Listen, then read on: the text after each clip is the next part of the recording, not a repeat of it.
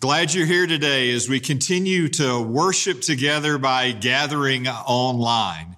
These have just been strange days, haven't they? We've been trying to kind of figure out what do we even do with ourselves? How do we occupy our time when we're sheltering in place or safer at home or whatever the language of the day is. And a lot of folks have tried to find some ways to spend their time by viewing into something on TV. And so series like Tiger King has caught the nation's attention. I don't even know what Tiger King is. I haven't seen any of it.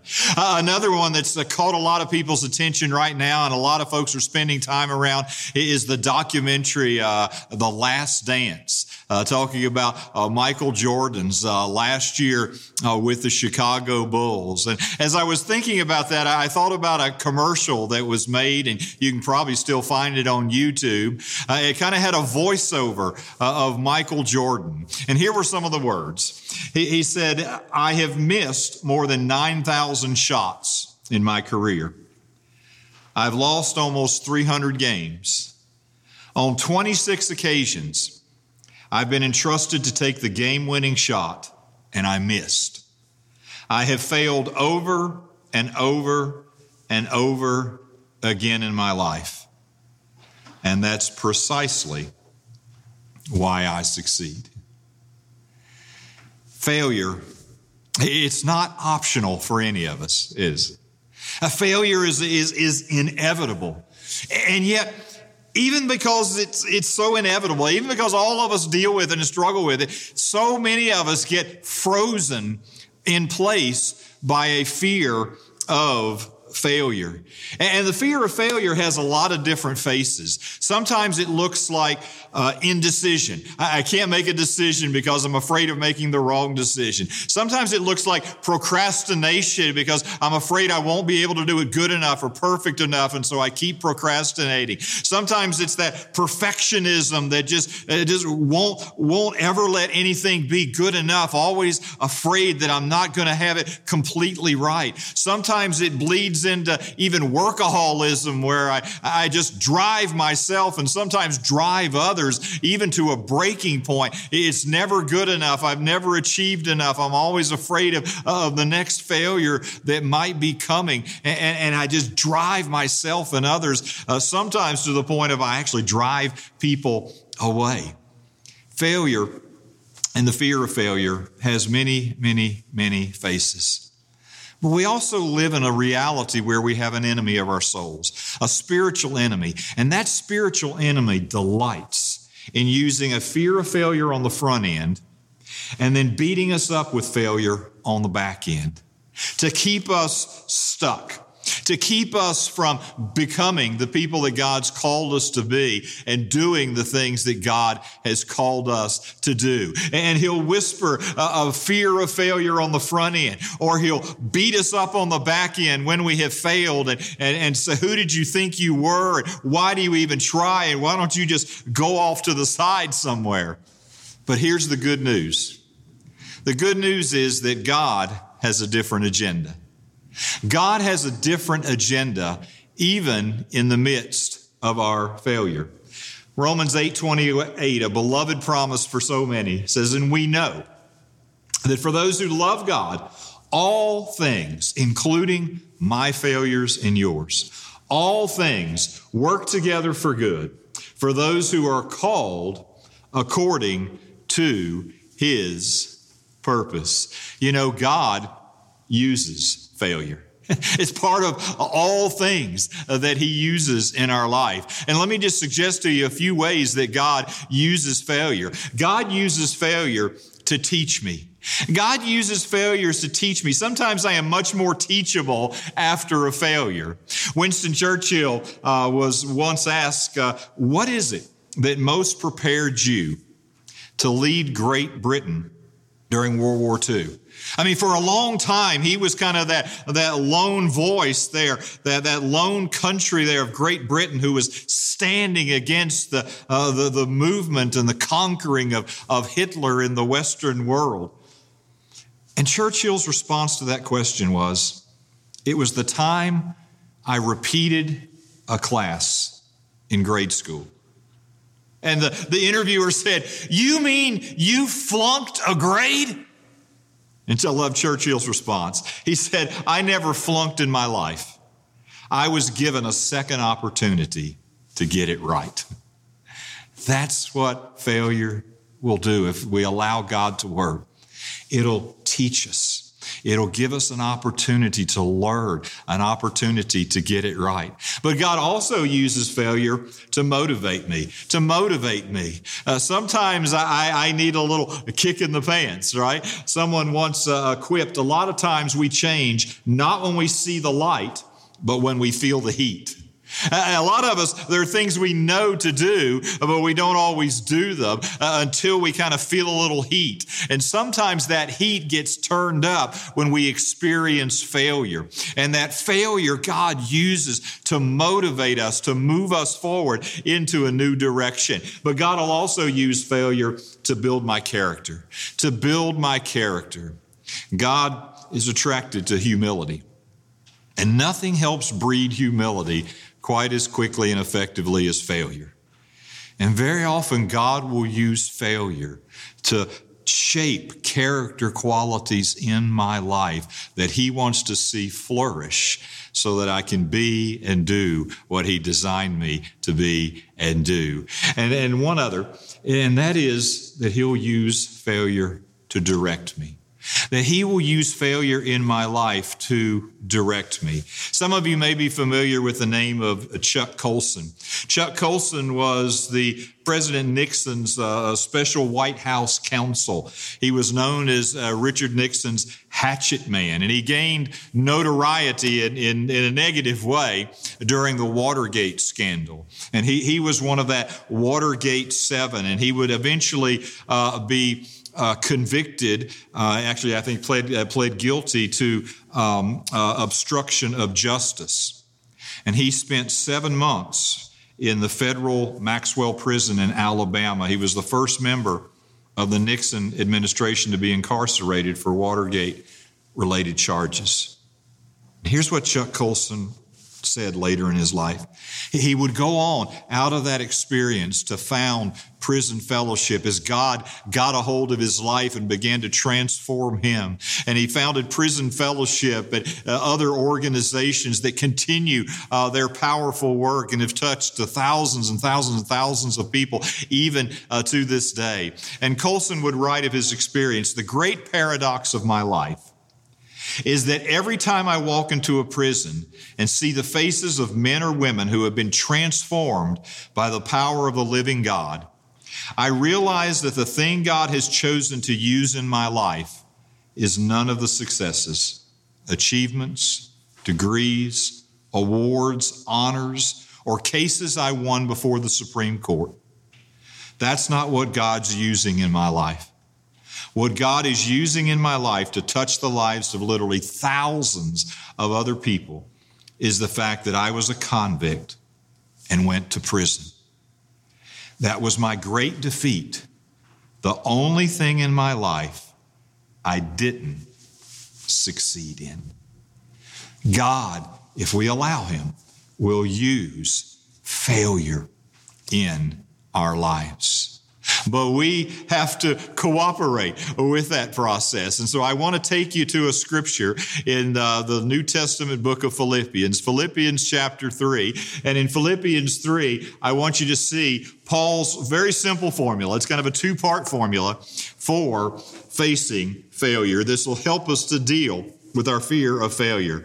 Philippians 3, verse 12. "Not that I have already obtained this, or am already perfect," as he talked about his desire a few verses earlier, to know Christ and the power of His resurrection and to share in the fellowship of His suffering. He says, "Now I haven't already obtained this, but this is what I do.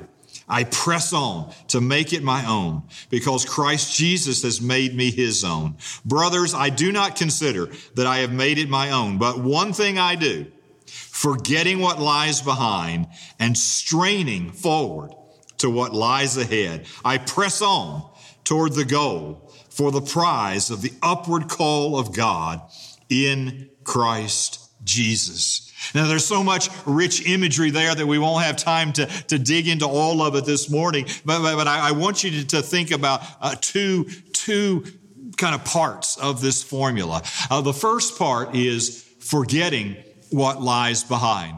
He said, this is one thing I do, forgetting what lies behind. Now, please don't misunderstand. Paul's not saying I somehow developed a case of amnesia. No, Paul remembered his failures. In fact, as he wrote about some of them just a few verses before the ones we have already read, he incorporated them into his story, his testimony that's recorded for us in the book of Acts. He remembered his failures, but he made a choice. And that choice was he would no longer be controlled by his failures. His failures would no longer define who he was as a person. It would no longer define his present, and he wasn't going to allow it to continue to shape his future. He was no longer going to be controlled. And that comes into, first of all, how we view our failures. If I'm going to forget my failures, no longer let them dominate and control my life, it goes back to how I'm going to look at them. And I begin to look at them differently. I begin to understand they're an inevitable part of being human. It's true of me, it's true of you, it's true of every human being. We fail. We have failed, we will fail, we'll continue to fail as long as we're drawing breath. They are an inevitable part of being human. But not only that, but we need to begin to see failure as an event. It's not a person. I failed at doing something, but that's far, far, far different than I am a failure as a person. And a lot of times people get those tied together and confused. Because I failed at something, therefore I am a failure. And they begin to carry that understanding, self-image into the rest of their life. Failure is an event. It's not a person, but it's also a moment. It's not something to build a monument to. It's a moment in time. And if you will, you can sometimes think of our life as kind of this movie. And it's got lots of different scenes that unfold over the time of our life. And failure is a moment in time. It's one short clip out of that entire movie. And it's not the whole story. It is just one event in the story of my life. Don't build a monument to it. Don't stop there. Understand it's a moment and not a monument. But also people who forget that which is behind have learned that failure is a bend in the road, but it absolutely doesn't have to be the end of the road. Thomas Edison, the name is famous even if we don't know a lot of his story, but he filed an impressive 1,093 U.S. patents, an incredible number of patents. But behind every one of those successful patents was hundreds and sometimes thousands of failures and failed attempts and things that didn't work along the way. And his ability to press beyond, to forget, to put behind failure marked his life, but it also marked the lives of those who worked with him. One of his former workers, Alfred Tate, later in his life wrote a letter to his famous boss. And this was part of that letter Alfred Tate wrote. He said, "Above all, you taught me not to be afraid of failure. That scars are sometimes as honorable as medals." Think about that. You taught me not to be afraid of failure. That scars, those moments, those events can sometimes be as honorable as medals in our life. To forget what lies behind, I have to look at how am I viewing my failures. But I also have to begin to deal positively with that which has already taken place. And so let me just give you some quick thoughts around that. It begins by honestly taking them to God. That's the starting point. It's just to say, God, here it is. Let's bring it out into the light. Now, here's my encouragement to you. You're not going to surprise God with anything that you say, right?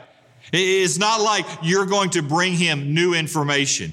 It's not like he didn't know that you messed up or you failed or you blew it. But I bring it out. I bring it out and lay it before him. Not that he needs the information, but I need to be honest before God. I need to drag that thing out of the darkness and put it into the light of his presence. And as I honestly take it to God, I need to own up. I need to own up to my part in the failure.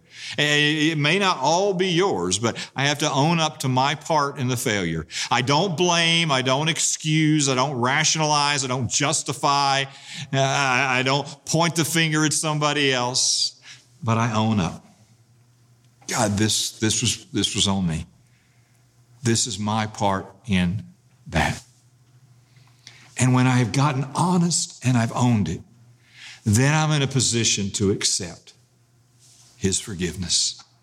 The forgiveness that he's made possible by Jesus Christ, who came and lived a life without failure, who came and lived that life of perfect love and obedience to his Father, and yet voluntarily went to the cross to die the death that I deserve because of my sin, because of my failure, so that he could offer to me cleansing and forgiveness and empowerment to live a God-honoring, God-pleasing life. And so I come and I bring all of that before him, and I don't bargain with him. I accept. I accept what Jesus Christ made possible. I accept your forgiveness. And out of that, then I'm in a position to clear up. Because sometimes my failures is not just between me and God. It doesn't affect me, but sometimes it's also impacted the lives of other people. And so part of forgetting what is behind, putting some things behind, is going to some people and trying to clear up offenses. And it may not always work perfectly, and they may not even be open to that, but I have to try to make the effort to own my part, apologize, and maybe even make restitution where that's possible along the way, to clear up any barriers between myself and another person. So that's the first part of the formula, forgetting what lies behind. Well, Paul gives us the second part of this formula for facing our fears, and that is to reach forward to what lies ahead. So he forgets what lies behind, but then he uses words like straining forward to what lies ahead. I press on toward the goal for the prize of the upward call of God in Christ Jesus. He's drawing on this athletic imagery, which is one of Paul's favorite things to do. It's this picture of straining, of effort, of energy, of leaning in, of pursuing passionately what God has for his life. And so as he forgets what lies behind, he's going to now reach forward to what lies ahead. And in order to do that, I need to realize that God uses flawed people. And after all, that's all he's got to work with, isn't it? We're all flawed. But God delights in using flawed people because it shows it's his glory, it's his power, it's his love, it's him working through us. Chuck Swindoll put it this way: when God forgives, he forgets. He is not only willing, but pleased. Not only willing, but pleased to use any vessel, just as long as it is clean today. That's why I have to get clean before God and clear up some things with others. Because when I get myself in that position, then I'm in a position for God to use me. Then I can begin to reach forward to what lies ahead. Realize that God uses flawed people, but also focus. Focus on your relationship with God. That I focus not on my failures. I focus not even on the things primarily that I want to achieve, but I focus foundationally on my relationship with God that's been made possible through Jesus Christ. Because I need my strength and my identity and my hope and my security to be tied up, not in my achievement, not in whether I fail or don't fail today, but in my relationship with God. Jesus said, I am the vine and you are the branches. Whoever abides in me and I in him, he it is that bears much fruit. For apart from me, you can do nothing. That when we come to Jesus Christ, it's not just a legal union that we have. It's not just a union with him where we are pronounced not guilty and now we are clean before a holy God, but it's a vital living union. It's an ongoing union. And as I focus on that relationship, I now have a capacity to forget those things which lie behind and begin to reach forward, to move forward to those things that lie ahead.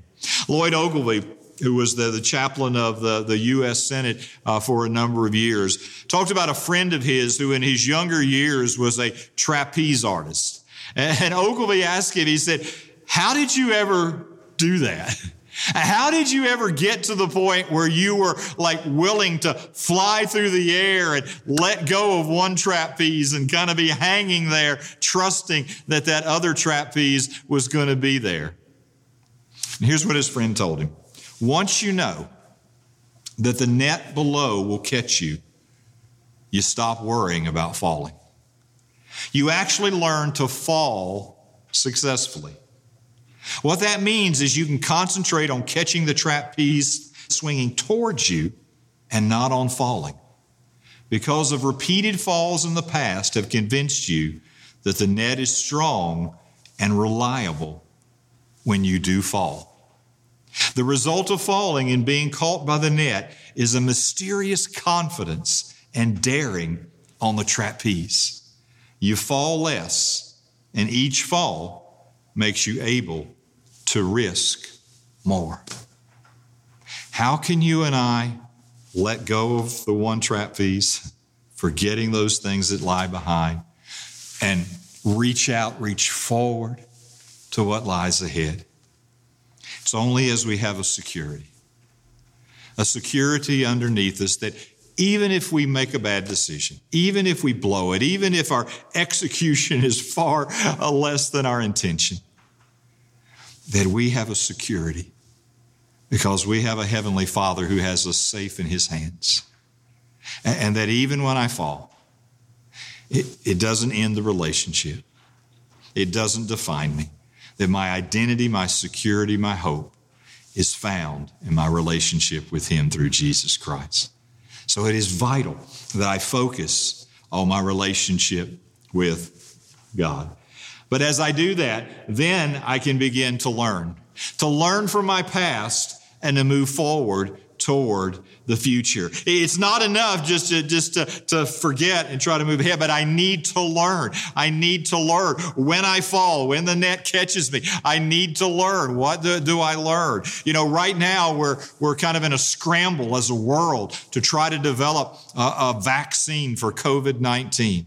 And many of you have been praying for that. I know I was with some folks earlier this morning, and part of our prayer was even praying for the development of a vaccine. But long before there was COVID-19, polio was ravaging so many lives across the world. And there was a race to develop a vaccine for polio. Jonas Salk had 200 unsuccessful vaccines for polio before he came up with the one that finally worked. And somebody asked Salk, he said, how did it feel to fail 200 times trying to invent a vaccine for polio? Here's his response. I never failed 200 times at anything in my life. My family taught me never to use that word. I simply discovered 200 ways how not to make a vaccine for polio. He had a perspective that even in a failure, it was an opportunity to learn. Henry Ford famously said, failure is the opportunity to begin again more intelligently. But here's the key. It's the opportunity. It's not a given. Sometimes we can repeat the same mistake over and over and over again because we don't learn from the past, and therefore we can't move into God's future. It is the opportunity to begin again more intelligently. And so it helps just to ask some questions, and I'll just give you two to begin with. And these are great questions even for you and I to be asking during this unusual season of our life when things are kind of a little bit out of whack. First question, what can I learn from this? What can I learn from this failure? What can I learn from this mistake? What can I learn from this uninvited, unexpected time in my life? What can I learn? And then secondly, what is the opportunity?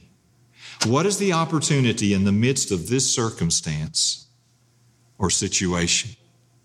There may be an opportunity born out of a moment of failure, born out of a mistake, born out of something you didn't see coming into your life. God, help me to learn from this. Father, help me to see not just the problem, not just the pain, not just the things that I don't like. Father, help me to see the opportunity in the midst of this circumstance or situation.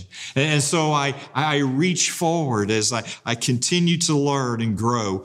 But I want to give you one more, and that is to harness the power of transformational relationships. The book of Hebrews reminds us, let us consider how to stir up one another to love and good works, not neglecting to meet together, as is the habit of some, but encouraging one another, and all the more as you see the day drawing near. When I fail, when you fail, we don't need to be alone. And sometimes the enemy takes our failure and he isolates us. And you say, people are going to judge you. And that's understandable because we live in a culture right now where it seems like folks are just ready to pounce on any misspoken word or anything, any little failure and magnify it over and over and over again. That's why you and I need people in our lives to encourage us, to stir us up, to love us even in the midst of our failures. And so I just ask you, as you're doing this journey called life, do you have some of those people in your life? Are you that person to somebody else? That even in their failures, even in their heartbreaks, even when they've disappointed you and disappointed others, disappointed themselves, that you are there to help build them up. God's given us the body of Christ to encourage and to build us up along the way. If we're going to successfully handle our fear of failure, we don't do it alone.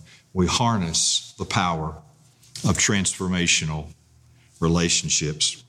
Theodore Roosevelt has that famous quote you've probably seen in various situations and circumstances. He said, "Far better it is to dare mighty things, to win glorious triumphs, even though checkered by failure, than to rank with those poor spirits who neither enjoy nor suffer much because they live in the gray twilight that knows neither victory nor defeat."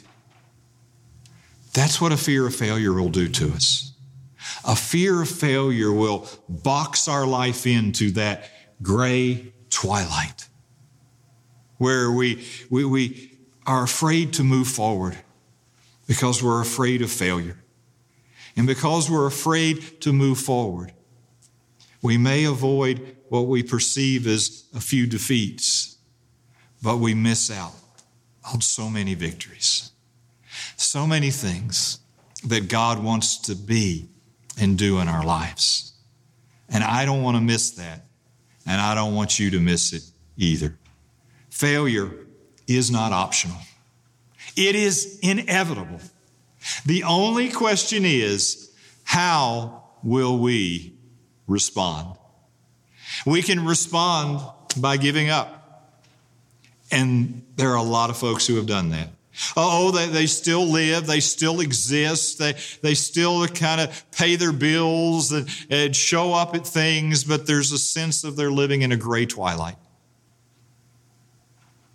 And I think there's a gnawing sense when we do that I'm not being who God called me to be. I'm not doing what God designed me to do.